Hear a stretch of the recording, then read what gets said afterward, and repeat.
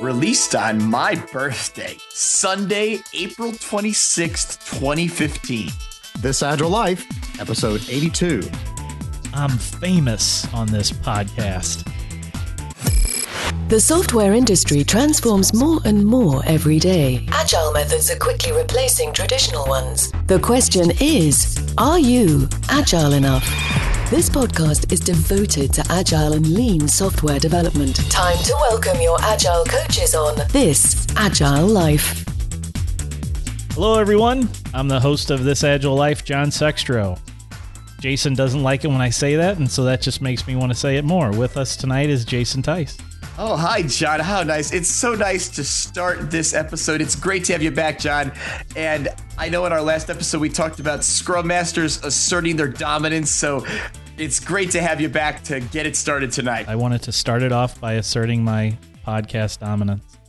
I had a good time in Las Vegas, but I'll tell you more about that later. With us also tonight is Lee McCauley.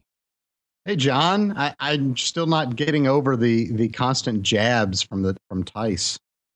Are they aimed at you painful. or aimed at me? It doesn't matter. It's painful either way. I don't know where he gets off. We have, boys, a very special guest with us on this episode of This Agile Life, all the way from down under, from the Agile Revolution podcast. We have the one, the only, Renee Troughton. Hello, everybody. And quick reminder, whatever happens in Vegas stays in Vegas. Except not for crabs. That shit comes back with you. Oh, my goodness, John. We'll cut So, that John- part out, right? So, John, all your radio advice you got from your convention, that stays in Vegas, too. So, No, that's knowledge. That has to come back with you. Renee, welcome to the crazy thing we call This Agile Life. We're very pleased and honored to have you here with us. Thank you. It's great to be here. Why don't you tell us a little bit about the Agile Revolution that you have going on? The Agile Revolution is a podcast in itself. Myself, Craig, and Tony have been running it for a few years now. I think it's almost up to 3 years. And it's a similar sort of podcast. We do a lot of interviews, but we also do similar sort of bantering between the three of us on our very personal opinions. But aside from that, the Agile Revolution itself is really just a big shout out to what I feel is the transformation of the way that we work as business organizations throughout the world. Wonderful. And what are your co-hosts? What are their last names? For those that don't listen to the Craig Smith and Tony Ponton. Are they from Down Under as well? Yes. So Craig, Tony, and myself first did our first ever transformation in an organisation in Brisbane, and that was around about 12 years ago. So we've been sort of in and out of organisations with each other, but very passionate people around when it comes to Agile. That sounds wonderful. 12 years, that's a long time to be in the Agile business. So you guys certainly have, I'm sure, a wealth of knowledge to share with your listeners. I was wondering if you have to ship your podcasts over to the States by boat. No, we leave the boats for the refugees predominantly. Just generally just go via air freight. Very good. Yeah. That's a more efficient means of transport. Or John, there is this thing called the internet. How does that work? Well, I don't know. It would work in Australia because didn't Al Gore create it? So I guess I don't know if it goes there or not, but. Jason, you apparently have a connection with Renee because you've hooked us up here on the Skype tonight with Renee. Why don't you tell us what your connection is? Well, so the reason we have Renee on here is Renee happens to be one of our keynote presenters at the 2015 Agile Games Conference that will be held in May 2015 in Boston. And so we wanted to have her on. It's great to have another podcaster on because they're familiar with the medium. And we thought we could use this as an opportunity to, I guess, have a conversation with Renee and just kind of ask you, since actually, for those that don't know, John and myself and Amos, we're going to do a live episode of This Agile Life in Boston. So, Renee, could you tell us maybe a few insights about what you're going to share with the people that attend the 2015 Agile Games Conference? Certainly. So there's two sessions that I'll be talking to. Obviously, the keynote itself, and then there's a session in the afternoon. So the keynote is something that I'm quite passionate about. It's pretty much two games blended together. So Snapper and Snowflakes, if you ever heard about those games. But in essence, both of those games has a really important message coming out of it. So Snapper's focused around building the work right, and Snowflakes about building the right thing. And to me, true agility these days is more around getting both of those equations right. You can't have one without the other. If you do, then you still have an unsuccessful business. And I see a lot of people around in the community who harp on around, you must have the perfect scrum. You've got to do this. This is how you should be running retros. And at the end of the day, to me, it's just a big waste of us as a community and the focus that we have, because ultimately we're not here to do the most perfect retro or stand-up or whatever. We're here to have business agility. And I think some of us lose sight of the goal. And so the first game, which is called Puppet Mastery, which blends those two games together, is really focused on bringing us back to that key goal. How can we get there? And having a lot of fun in the process by making paper puppets.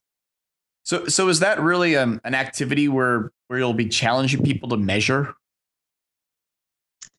Yes, so there's a lot of design thinking. There's a lot of analytics that's built into the game. So knowing your customer is quite critical to success within the game, and being able to get that feedback and measuring and learning from how your customers are utilizing it is important. Yeah, I just want to say, because I think that's one of the greatest potential things, and it's great you're going to share that at the conference, because games are a great way to teach people how to measure, so you can actually see that as you change a process, how do you measure the output, or if you change a practice, that's what's most important, because you should be measuring how it helps your team work better. And so that's awesome. You're going to put that into a game format and make it consumable, so hopefully people can take it back to others. So definitely. Yep. So you get to make puppets in this game. Do I have to talk to people? Because I really don't like talking to people.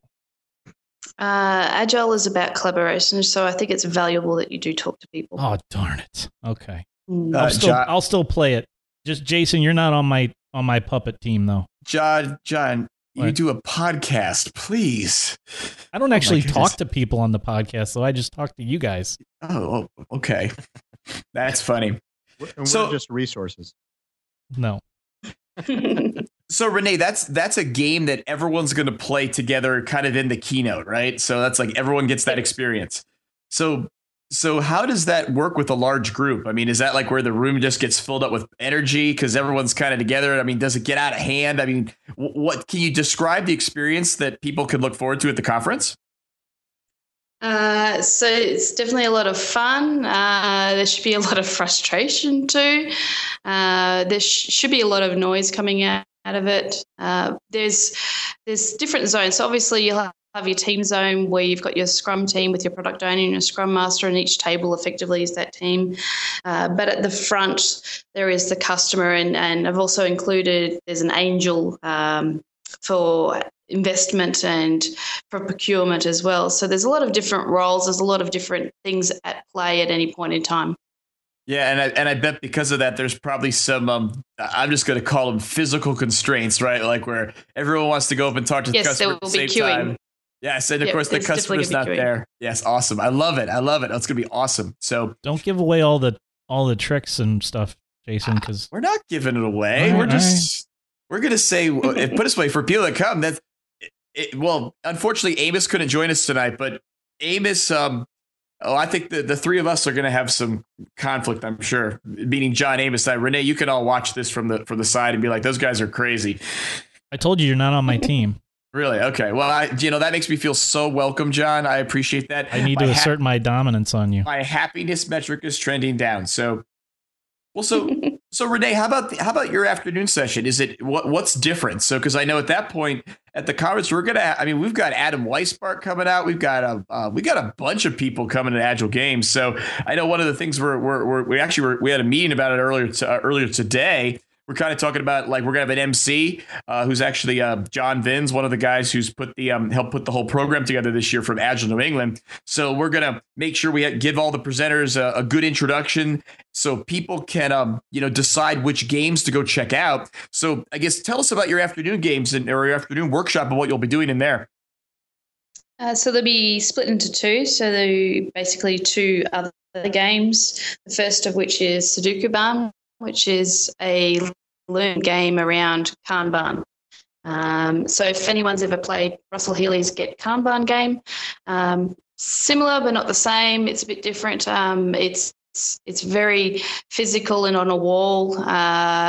It's based upon Sudoku puzzles, so there's a heck of a lot of intellectual time required in order to do the puzzles. And so it's really an interesting game for me because it quite strongly mimics software development and that it's quite an internal process. And a lot of people miss the fact that whilst we do want collaboration, we also have some really critical constraints around keeping things quiet so that people can concentrate and get the code out. So I think it's a really good replica to software development as a process, and it sort of highlights the different roles and the importance around, generalization and T-shaping within the teams, and less around this is my particular puzzle to solve and more around how can we work as a team to get all the puzzles over the line. I'd say, as I said, that sounds really interesting. And it's funny, real life. I was doing a workshop this week, and in the workshop, we actually used Russ Healy's Get Kanban game to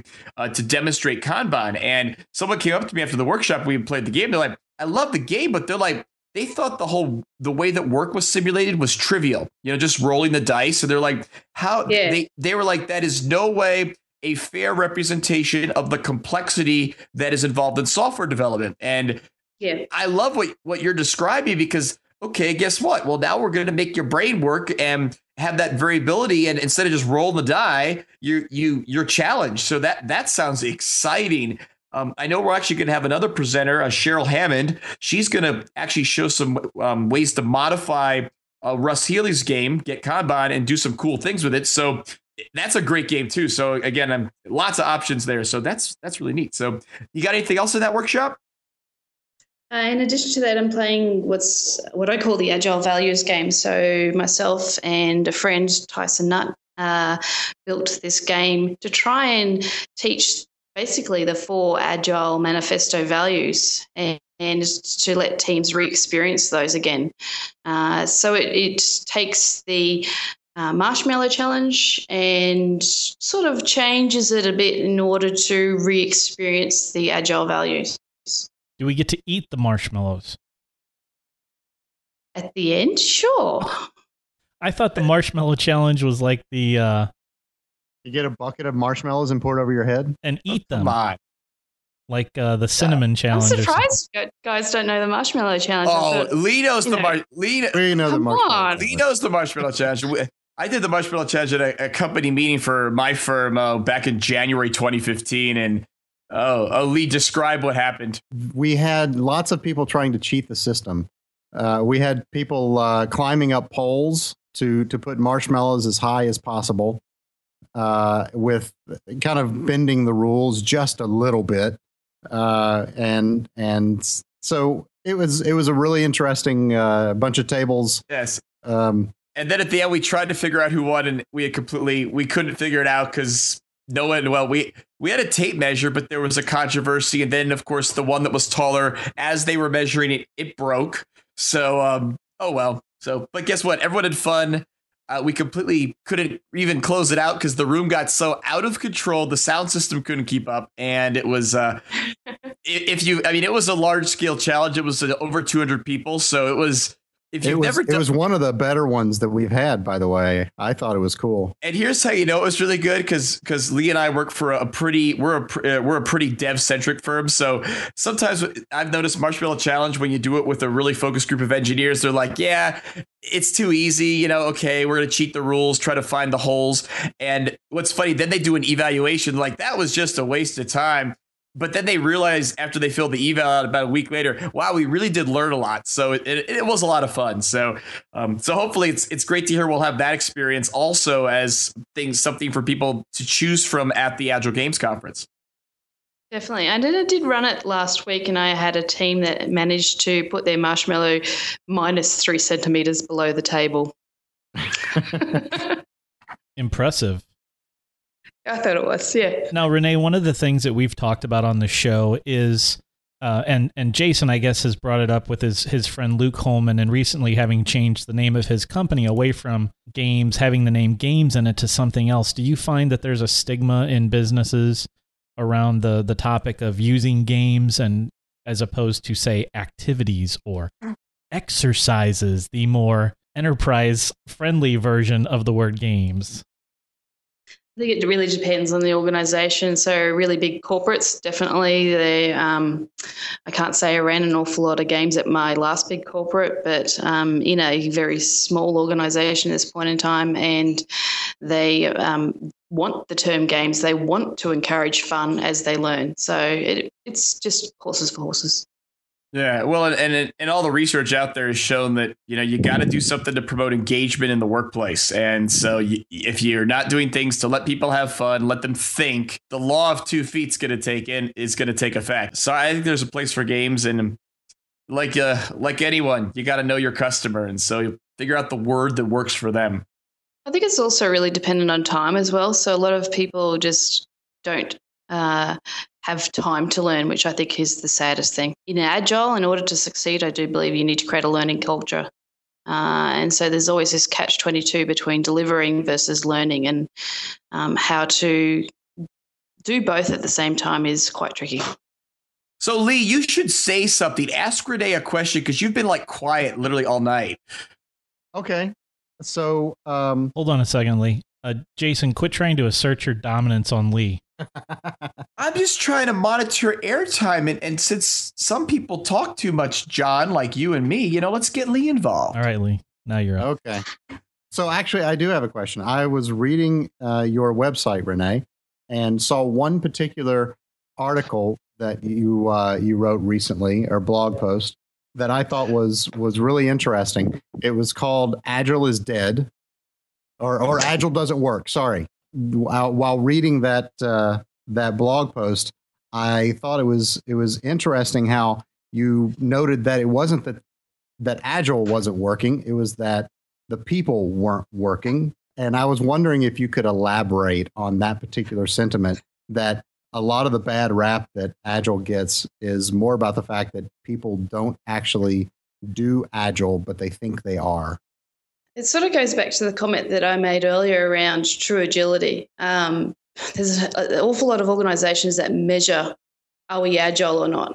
And I think measurement, maturity assessments, anything in that vein is really counterproductive to the outcomes that we're trying to achieve. We should be measuring how long does it take us to deliver, and are we getting any faster at that, and how much of what we're delivering is actually valuable to the customer, and are we measuring that? I just feel like we're measuring the wrong things in the community, and maybe the reason why we got to that position is we needed to demonstrate our worth as coaches, Scrum Masters, whatever else. We needed to prove how valuable we were, and I think we sort of lost sight of the goal through that. So when people talk about, organizations being agile or not, I know, to be honest, very few organizations that are, I would say, this is in Australia in particular, that are truly agile. There's a lot of that are on the way that are trying to be agile, but it isn't around the practices that we're doing. It's more around the outcomes that we're trying to achieve. And I think we just need to reemphasize how we're looking at it. So would you say that there is such a thing as perfect agility? Because to me, it seems like agile, there's a continuum, but there is no max agileness that's on that. There is no end. Yeah, which is always intriguing when you have maturity assessments, isn't it? Because that does indicate that there's a portion where you'll get to the end and say, right, we're agile now. You can go off and go help someone else. Right. So I agree. I think there's always more that you can do in the idea of looking at lean, and lean having a true north sort of concept where perfection is always something that's strived for but never attained. I think it's a very similar position that we should always be in. But in layman's terms, couldn't you almost take a swag at it and say that, it's you're able to deliver when you need to? And so if that's continuous delivery for you, awesome. If it's not, and maybe it doesn't make sense for you to deliver continuously, but you could deliver, every week or whatever. But it makes the system is in balance is what I'm thinking of. So I'm thinking from lean, Renee, and saying that you have a demand on the system and software development can keep up with that demand and it's sustainable. So that would be one aspect, yes. But there are many different aspects that I think need to be measured other than that. So, yes, we could be delivering quite consistently, quite easily at a sustainable pace, but is what we're delivering valuable? Is what we're delivering having issues in production? Does it have the quality that we want inside of it? Yeah, well, what's funny is it's all I'm saying is, hey, Lee, what are we hearing? Your favorite word, measurement. Lee's right. Lee's not a fan of the measurement over there, Renee, sometimes. It's not that I'm not a fan. It's that I'm still working at it and I'm not any good at it. Well, that's my improvement. That's been my improvement goal for the last year. I got a plug here, kind of to do the Agile Games. It has to do with Lee too. So I'm going to mash it all up here. Something I think I'm famous for on this podcast. So we recently had an open space in St. Louis. It was our first ever public Agile open space that we held at a local university. And so first and foremost, thank you to the nearly 30 people that showed up on a whim, most of whom had never been to an open space before. And about half of them said, well, nearly everyone said they were going to come back. But about half of them said they get the open space thing. They would love to go to an open space conference more so than a planned conference. So, Lee, unfortunately, here's the bad news. I made the Agile Buffet game.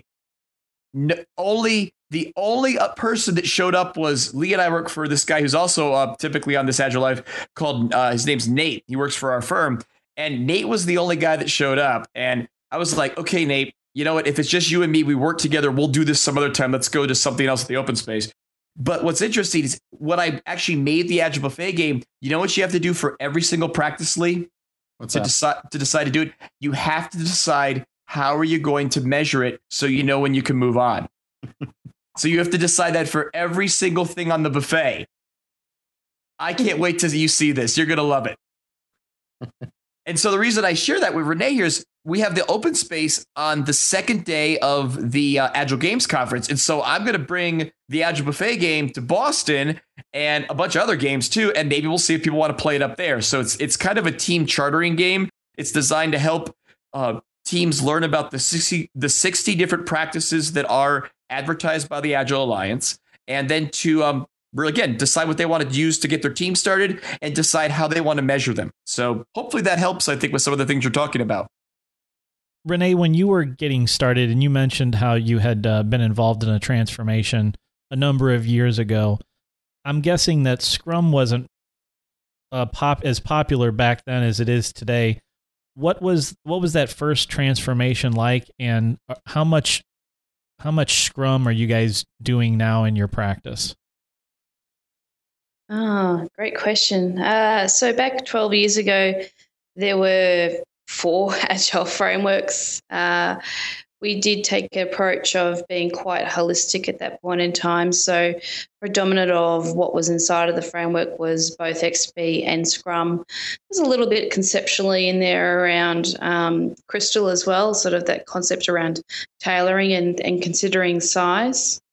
But nowadays, it's a kit bag that we're using. So it's still using sprints and time boxing. I still think that's quite valuable. Still using little bits of elements of XP, still valuable as well. But more around looking at some lean-based elements in there as well, Kanban, lean startup in particular, especially in the digital space organizations that I've been working in. and scaling is a big deal. So my last organization that I worked with had around about 15 teams that I was coaching at its worst point at one stage, and using not necessarily SAFe, but bits from SAFe and bits from common sense, and really just building our own scaling methodology, which, to be honest, was pretty awesome. So I don't really say that we follow any one anymore. Last time I looked, Craig and myself did a presentation of 40 agile methods in 40 minutes. And there really are just a plethora of different methods, techniques, practices, ideologies out there that you can pick and choose from. But most people aren't aware that there's something other than Scrum. Yeah, that's the interesting part. And that was where I was going to come in on this, was that every time I seem to be in front of a group of people, they automatically think Agile, they think Scrum, they think Scrum, they think Agile, and they think that those two are the only, as a combination, they are the only answer. I guess that's the most common term, framework. I don't even think people think of it as a framework when you're talking about like executives and managers and vice presidents and MBAs and those sort of people. They tend to think of Scrum as the end all be all. But it's interesting because then you have to go immediately into, well, yes, that's one way to go about it. And I like your analogy of the kit bag, of having all of this bag of tricks that you can bring into an organization and say, we're going to use this one here for you guys because that seems to be right for your culture. It seems to be right for to go along with your engineering practices. How much do you differentiate in your kit bag between things that are focused on what I will term project management as opposed to like engineering practices? This is where it gets a little bit complex without a picture, but myself and Craig for a while have been working on this concept around an enterprise transformation meta model. It sounds absolutely huge, but the idea of it is, in essence, it's a framework where you can put any method, such as Scrum, SAFe, product development flow and so forth, inside of this. And it sort of maps inside of different aspects of this meta model.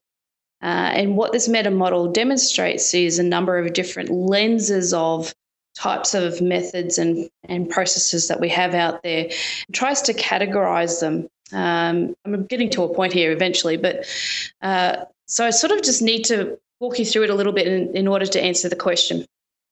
So one element of the framework sort of says, well, of this particular process, what does it address? Does it look at values? Does it look at principles? Does it deal with process, practices, and techniques? And it sort of highlights which elements and to what degree it addresses those. But the other lens that it does is, how does it impact the organisation?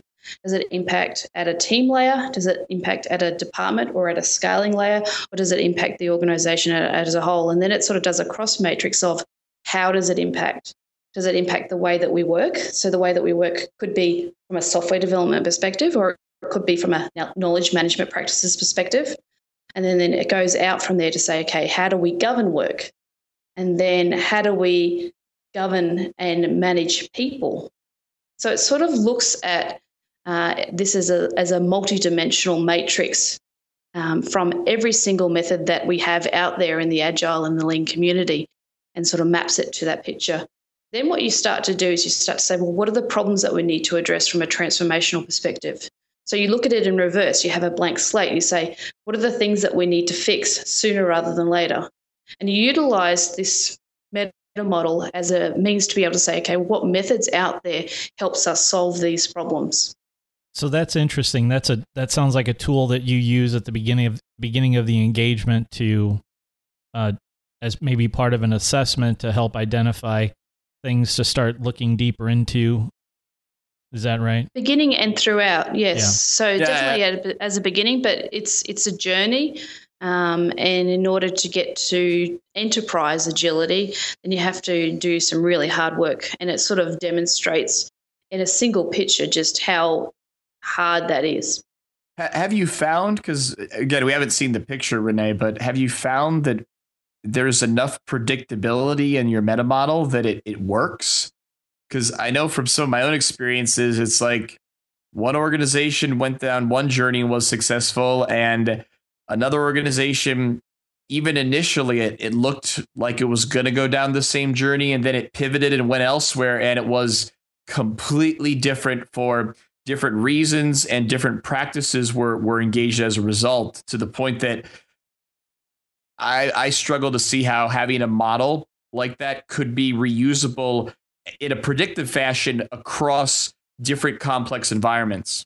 Definitely have been using it for a little while now, for the last about 8 months. It's been predominantly more useful for discussions than anything else. So 2 elements. One is around visibility about what's out there. So to your point earlier, that a lot of people think it's just Scrum that's out there. As you start to go through this model, you start to appreciate that Scrum really has boundaries to it and doesn't fix all the problems.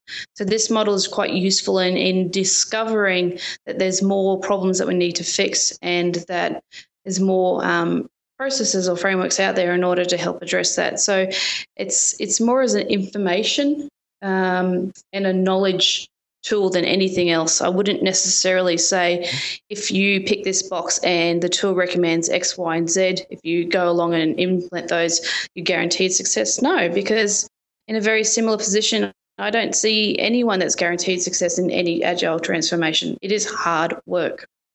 And you're not proposing this as a one-size-fits-all, right? You're saying that this is a framework with which you can analyze what's going on to help you make some decisions. Exactly. Yep. I was able to find a presentation out on SlideShare that you did, Renee, that's introducing the enterprise transformation meta model that I'll include in our show notes here for everybody. Thank you. Well, all I wanted to say is I think Renee, what you've touched on is probably one of the most important, really, for probably anyone listening to us, is that, to be in this space, you've got to be able to tell a story, and and when I say that, I mean to convey kind of a story. You have to show empathy. You have to explain and help people really understand the potential value from changing things they're used to. And so it's, if a meta model helps with that, or sometimes even just explaining at a high level what, worked in one place and using it to have an open discussion about, well, maybe that would work here and maybe it wouldn't. Let's talk through that and decide on trade-offs. That's just a critical skill that's, I think, sometimes in the coaching community we don't emphasize enough, because it's so critical to getting people to understand how to take risks and to really allow you to coach them and to trust you that you'll be able to help them find their way to improvement. I think it also goes back to, we don't want to go in as coaches and say, okay, we're going to implement these 2 methodologies and then I'm done, because you're not guaranteed success. What's really required is critical analysis, given the problem domain that you're working in and what potential solutions are out there in order to solve that. So it's about not seeing everything as nails. With a hammer to go around and bang on them with, yeah. Yes, Scrum is a hammer. Boom, boom, boom. All of your problems are nails. Yes. I think one of the things that happens is that we get very caught up in the enterprise, and when we're out, at least I see it when I'm out there doing consulting engagements, where people are very focused on what processes are we going to use, what tools are we going to be using. And back to one of the things that you mentioned, Renee, earlier, was that a lot of the things that you can run into sometimes are people related. Right? It's not the process, it's people. It's helping transform the way people are thinking. And the easiest thing to transform is a set of processes within an organization. It's much more difficult to transform the way people think and the way people synthesize information and figure out how they're doing their jobs within the context of the new work processes that are out there.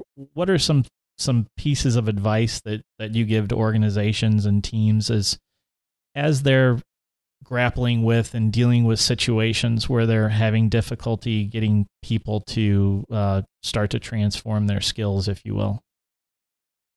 Well, I think there's a couple of things. So it actually goes back to a little bit to metrics. So it's it isn't enough just to say, hey, give this a go. Sometimes you need to provide a little bit of evidence to say this has worked previously and this is why it's worked previously. But more importantly, as per any good change management sort of 101, is understanding the problems that people are dealing with, understanding their mindset at that particular time. Are they even open to new ideas at this point in time?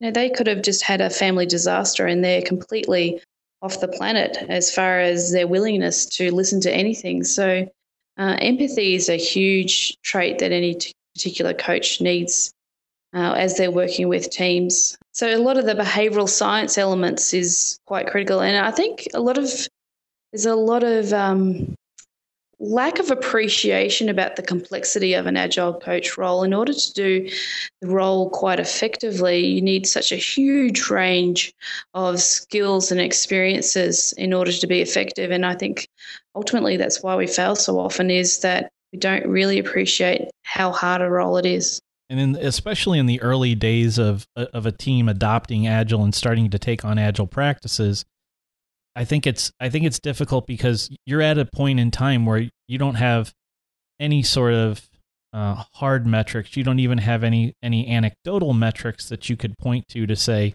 here's what's been working for us. Here's how well we're doing. Here's where we are charting a course down the road. You're really dealing with asking people to take a little bit of a leap of faith at some point to say, let's start to put some of these practices in place. And if you neglect the side of things with coming up with some measurements, some ways to determine, is it getting better for you? Is it getting worse? Is it more difficult? Are things easier to do now? Are we going faster? Do we have higher quality? Then it's very difficult to convince anyone of making a change and sticking with that change. Yeah, so I sort of categorize people, and it's quite easy to pick them quite early on into three categories. So one is people who are just willing to give anything a go. So they have still got their inner child. Something hasn't happened through their life experience where they've lost that inner child and that curiosity. It's because they didn't go through an MBA program. Probably. John, so whatever. They're the natural change advocates, and they're the people that you try and leverage first. Second group of people are people who sort of need to see it at play for a while before they'll convert across.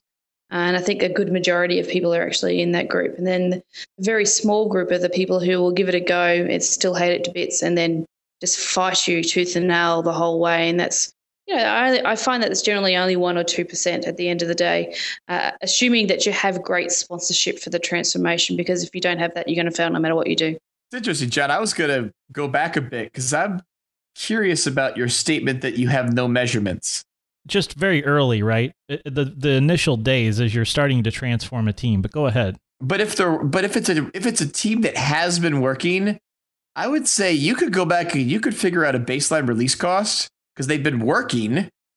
You could figure time.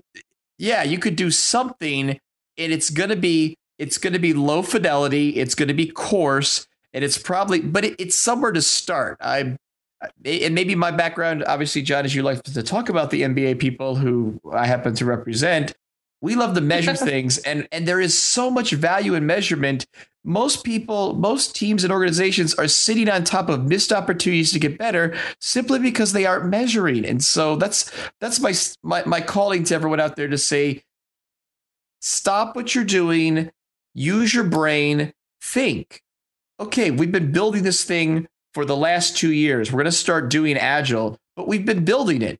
We've been releasing every 4 months. Okay, great. We've got a team of 6 people. They work for 4 months and they do a release. We can figure out what the cost of that is. And you know what? We know our cost per release. And we probably have lots of pros and cons about that big cost because it's a big, big cost. We'd like that to be smaller slice increments of cost. Start to whittle it down. And it could be, you could have quantitative data from day one, which helps everyone involved make good decisions. Yes. And I want to, hold yay, on a second. I'm not saying you're right. I'm just getting you to be quiet for a second. You may have data that was prior to the beginning of the time when you're saying we're beginning our transformation.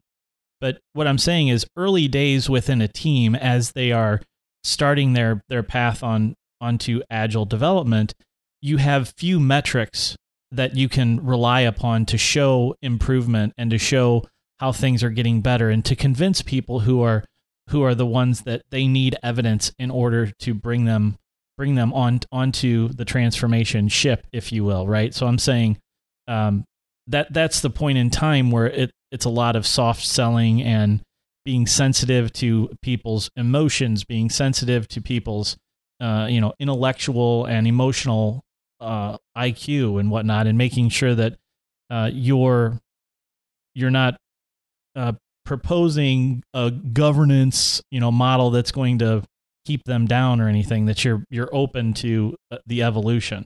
But the question that I had back to you, and we'll get to Lee in just a second here, is, Jason, what is the last responsible moment to begin collecting metrics? So John, I just wanted to chime in and ask, were you just saying that in the early days of a project you had to BS? Oh yes, entirely. Okay. Lee. That's what I heard. I just wanted to make sure that I was okay. Well, parking lot that. I had to put my salesman hat on, right? Next episode, okay. Unless Renee, you want to get in, Renee, we will still be debating this at the Agile Games Conference, so you can get in on it there if you want to. So, will do. I don't. Let's see here, John. I don't quite. Last responsible moment as to when you should begin collecting metrics, and I'll tell you what. A friend of ours, Oliver Farini, asked this question during one of the corporate company meetings a long time ago. You and I were both there. I was on the stage with some people taking questions, and Oliver asked that and never got a straight answer. So I thought that's right. That was that company that didn't acknowledge I knew anything about Agile, so I wasn't allowed on the stage. That's right. Okay, I remember that. Exactly. Okay, so you know what? I'd like to ask Renee. Oh, you're dodging the question. No, I'm not. I'd just like to be respectful to our guest to see if she has an idea. I'm a general last responsible moment in most of the things that I do. So it's to me, there's a couple of metrics that you sort of can't get away with doing straight away. So the ones that you critically do need to do would be around cycle time. You do need to critically understand your employee engagement. And in some ways, you need to be able to represent the value that you're delivering. So those would be the three things that I'd try and measure day one. I like that. And John, I support what Renee says, because I think that, again, like I said, organizations, teams, and even people miss opportunities to improve because they don't know what they're doing. I got a challenge for you, John. You and I can go out to the airport sometime, okay? We're going to take the plane up in the air. We're going to put a blindfold on you, and we're going to say, land it. Okay. Can you land a plane with zero awareness? If you tell me what to do. But guess what? If I tell you, I'm going to be looking at the altimeter, I'm going to be looking at the airspeed, or you know what? Even if the console's out, I'm going to be looking out the window to see where the ground is. Okay, that's data. That's what Renee and I are talking about here. It might be very simple. It may be very coarse, but it's there, and it should be there on day one, because I don't think you could land the plane blindfolded. Well, one thing that Renee said that I really want to know how to do well is, how do you quantify the value that you bring to your customer? Amen, brother. So that's the one that I totally agree. That's what you need, but I don't know how. So early on, it's incredibly subjective, but as you evolve, I would hope the value would be in the number of hypotheses that you've proven and disproven. Following a lean startup approach, right? Yep. Or if you're a coach working with a team or a group, why don't you ask your group to measure your own net promoter? Ask them, would they recommend you to a colleague? And do net promoter, and then do follow up. Recommend what to a colleague? So, hi, John, I'm your coach. Would you recommend the way I've helped you recently, like the last few weeks? Would you recommend me to a colleague? Rate that on a 10-point scale. We're talking here about assessing the value delivered via the product that you're creating, not you as an agilist Well, no, Lee said as an agilist, so Lee pivoted the conversation a bit. Don't put words in Lee's mouth. Well, actually, I was specifically talking about the product itself, but I'm also interested in the agilist part. But I got to go with John on this one. The part that's really tough is how do I quantify the value that I, as a developer, am providing to a large team, or how much do I value the team? How much is the product that the team is creating? How is that valued? That's not a trivial question. It's harder to do than the Git Kanban game, lays it out to be, because they've got all these Definitely. Yeah, right. They've got the dollar signs on the card, right? It's like, no, that's because the BAs did the analysis, but that John, you fired all the BAs. I fired all the BAs. So we don't. But the interesting thing is that they're always hypotheses. That's not proven value. I agree. So to me, you actually have to prove the point that you've actually succeeded or not once you've gone into production. And there's that leap of faith involved. So you actually have to build something to measure it, to know whether it's valuable or not. So just as an example of this, and this is once you've got a product out there that people are using and you are making money from, for example, if you are lucky enough to have such a product, then you can look at the metrics of, hey, how many people are you've got some bug that just came in, right? And we've seen this time and time again where the management just gets bent out of shape. Oh, there's this bug, and then you look at the data, at the metrics, and you find out that particular bug is affecting 1% of the thousands of people that are using your product, and those people, and that's accounting for some small amount of money. And you say, okay, well, we have this other bug over here that's going to cost us way more. That's been on the board a little longer, and now we can put a dollar amount value on those things. So I know that there are ways to do that, but how do you do that before you've got a product out there? If someone says, hey, I've got this great idea, help me build it, and it's going to take 6 months to build it. How are you saying how can you say this is how much money I can make you, or will make you, or I don't know how to do that. So I think that's part of the key takeouts of the puppet mastery game, is that you just can't. You have a best guess from a product owner, but at the end of the day, the product owner has no clue what the market really wants or doesn't want. So this is why you need to get something out quickly. Start measuring quickly, and then starting to learn and change based upon that. Lee, one of the things that I have done with product owners and product development is in the early days of products is very similar to how I coach teams regarding estimates. In the event that we can't get away from estimates, right? That the estimate, there's a estimate that is a guess, and then there's actually what it took to implement time-wise, or feature dollar, or story point, or whatever you're using. It's a similar thing, I think, when you're assessing value. Someone has to make some judgment and take a guess and say, I believe that this is this valuable. And since this person is the product owner, they're your subject matter expert, they're in the best position to make that guesstimate as to value. So taking some time to at least give it a funny money sort of value and say, this one's worth $10, this one's worth $2, doing a thing like that, so you can at least put some relative amount of value towards them. And then you can, as the product matures, maybe start to get better about that. But I'm not even sure that you really need to get accurate. Again, what are you doing with that, right? You're using that in your calculation to figure out, is it important? Should we work on it? How good can I feel as a member of the team for us having delivered this? This is a 10-point value story to the business. That's huge. We had a great win.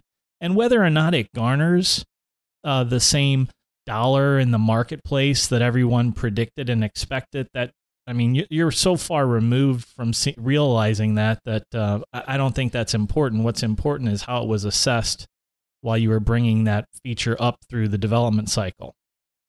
That makes me feel a lot better, guys. I appreciate that, because now I don't have to feel guilty every time I go into a planning session and ask my product owner to give me to give some value to these things, and I can't give them anything precise.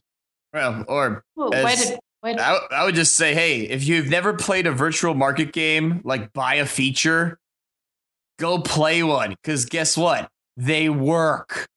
Renee was going to say something. We should let Renee wrap it up. So I was just going to say, if you have a look at the definition of a weighted shortest job first prioritization technique, in essence, you have an element of business value in there, but it's just a ranking between 1 and 10 of how valuable this is. It is always going to be subjective. So just out of curiosity, has anybody ever actually taken in a pile of Monopoly money and given it to your business owner and said, here is the amount of money you can spend for this sprint or this period? And Yes, I've done it at least a half dozen times this year already, John. Or Lee, sorry, I'm getting people mixed up. Awesome. Yes, it's fun. I will definitely try to push a little harder on and that if one. you don't have the Monopoly money, here's the trick. Go out and buy some nice green Post-it notes because they're cheap and you can make your own money. So you're being Amero-centric here. Not all money is green. Point. Take that. What color is the money in Australia, Renee? There is the 20 is a red, the 5 is a purpley blue, greens are 100, and I haven't seen a 50 for so long. Tens are a blue. Well, put it this way. I'd like to have that money. That sounds like pretty, because that would when people then go put all the stories up on your wall, and then you have the business. So you give everyone your business, you give them the same amount of money to make them equal. You say, hey guys and gals, go invest, and it would look like a rainbow. And that would it's amazing what you learn about your stakeholders if you do that exercise. Yeah. So I actually have a burn rate that's generally visible with the team. So what is their cost as a team? But I try and keep the teams fixed so the actual burn rate doesn't change itself, and that we move the work to the teams rather than the other way around. All I could say is thank you, because I say every team needs to be looking at their budget. Like it's how much gas is left in the tank. So I appreciate what you're doing, Renee. Yes, thank you, Renee, for joining us. Can't wait to meet you back at the Agile Games 2015 in Boston, Massachusetts. I look forward to being there. I'm so excited. It's like we had our own little pre-conference workshop tonight, and guess what? We're gonna give it away to everyone. So download this, and of course, if you haven't had a chance to register, go to agilegamesnewengland.org. We'll talk about it in the show notes. Of course, it's probably gonna be one of my picks, and it's not too late to sign up. It's almost May 2015, so it is the last responsible moment to register. We hope you'll come see us, and of course, come see Renee as our keynote at Agile Games 2015. So, Jason, did you just ask the listeners to download this podcast? I think actually, so, Lee. I think what I should do is, if you've downloaded this and you're listening to it, this is when you stop your car. If you're sitting in the car, pull over and tweet this out or post it on LinkedIn or whatever you do for social media, and let your friends and colleagues know about it. And share the wealth, and again, share the perspectives that Renee has provided from halfway around the world. So, which we appreciate you joining us. Again, we've had the work of the time zone, so it was really cool. Thank you guys for having me on. So I just want to close out with one other complaint. Why is it that the game Monopoly is only sold by one company? I don't think that's fair. This week's hottest picks. All right, Jason, go ahead. You're up first with our pick this week. Thanks, John. So I got 3 picks this week. So everybody's favorite. It is that time of year. The annual version 1 State of Agile survey is out. It actually came out a while back. We have been too busy to talk about it. And so we would like to ask everyone to go out and read it. And guess what we're going to do? It's time for the annual This Agile Life review and comprehensive analysis of everything version 1 had to say. Spoiler alert, guess what the number 1 Agile tool is this year? Version 1. It hasn't changed. Oh, and it's not version 1. okay. Go check it out. Okay, so check it out. We're going to do an episode on it coming up. So But we have to have Nate Mackey on because that's his favorite thing that we do. yes, we do. So then I got two live events. First and foremost, we talked about it. Agile Games 2015, May 16 and 17, Boston, Massachusetts. Come join John, myself, Amos, and most importantly, you'll join Renee and all her fun games she's going to do. So it's awesome. We've got a one-day program, and then we've got a one-day open space where cool things happen. Llewellyn Falco is going to challenge everyone in the open space to change the games that have been presented at the conference. So it's going to be awesome. So check us out in Boston in May 2015. Also, for those of you on the East Coast, I'm actually going to be presenting on Scrum metrics beyond the basics at Big Apple Scrum Day 2015 on June 1st in New York, New York. So not too far from where that O'Reilly guy is. Maybe I should go see him. The two factors can get together and talk about things. So, but in addition to the metric session, they're having a Scrum Alliance coaching clinic. So I'm going to be there doing coaching sessions, and it's going to be a blast. So come check us out. That's Monday, June 1st, New York, USA. And we'll put the link in the show notes if you want to come and join us. So that's all I got. Lee, what do you have this week? So my pick this week is actually a book called Game Storming, a playbook for innovators, rule breakers, and change makers. It's basically just I know we've picked that before. That's okay. It's a great book. You don't expect me to actually listen to this show, do you? Of course not. So it is a good book. And so I just discovered it. So I thought I would repost it, I suppose. It's worth 2 picks, Lee. Exactly. And their site, by the way, is also pretty good. We have a link to that, and it's got several games available on the site as well. Awesome. Thanks, Lee. I guess I'm up next then, Jason, huh? That's what's in the notes, John. Okay. So my 2 picks. First up, an article. I don't know if it's on Software Development Times or where it's at, but Git is now 10 years old, the source repo, and they got together with Linus Torvalds and did an interview with him, 10 years of Git. So go out there, check that article out. Also, shameless plug to follow along with Jason's many shameless plugs. I'll be up in Dearborn, Michigan on April 30th through May 1st at Agile and Beyond 2015. Tickets are still available. I think you can buy them at the door. So come on out there. There's a bunch of great keynotes planned. The first one's by Esther Derby, and the second one by Alistair Coburn. So come on out, check those out. I'll be doing my session on the afternoon of May 1st. Come out and check us out at in Dearborn, Michigan. Are you going to talk about Broadway musicals? I don't know why. Because I'm going to talk about Broadway musicals and metrics in New York. It's going to be awesome. I promise no Broadway musical discussions in my session. I'm going to talk about Les Miserables, about an Agile revolution.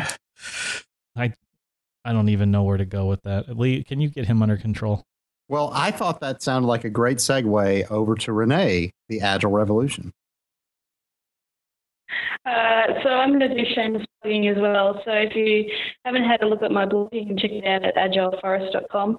In particular, I'd highlight maybe going to the Frequency Foundation blog. It is probably the most interesting and most revealing blog around some elements of the Agile community.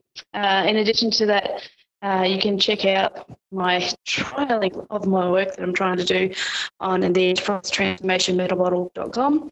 Or I also have a website called pimpmyboard.com, which has some really great tips and tricks on visual management. Pimpmyboard.com. Renee contributes to visual management. I see that. Mm-hmm. Very good. Excellent. Thank you for those picks, Renee.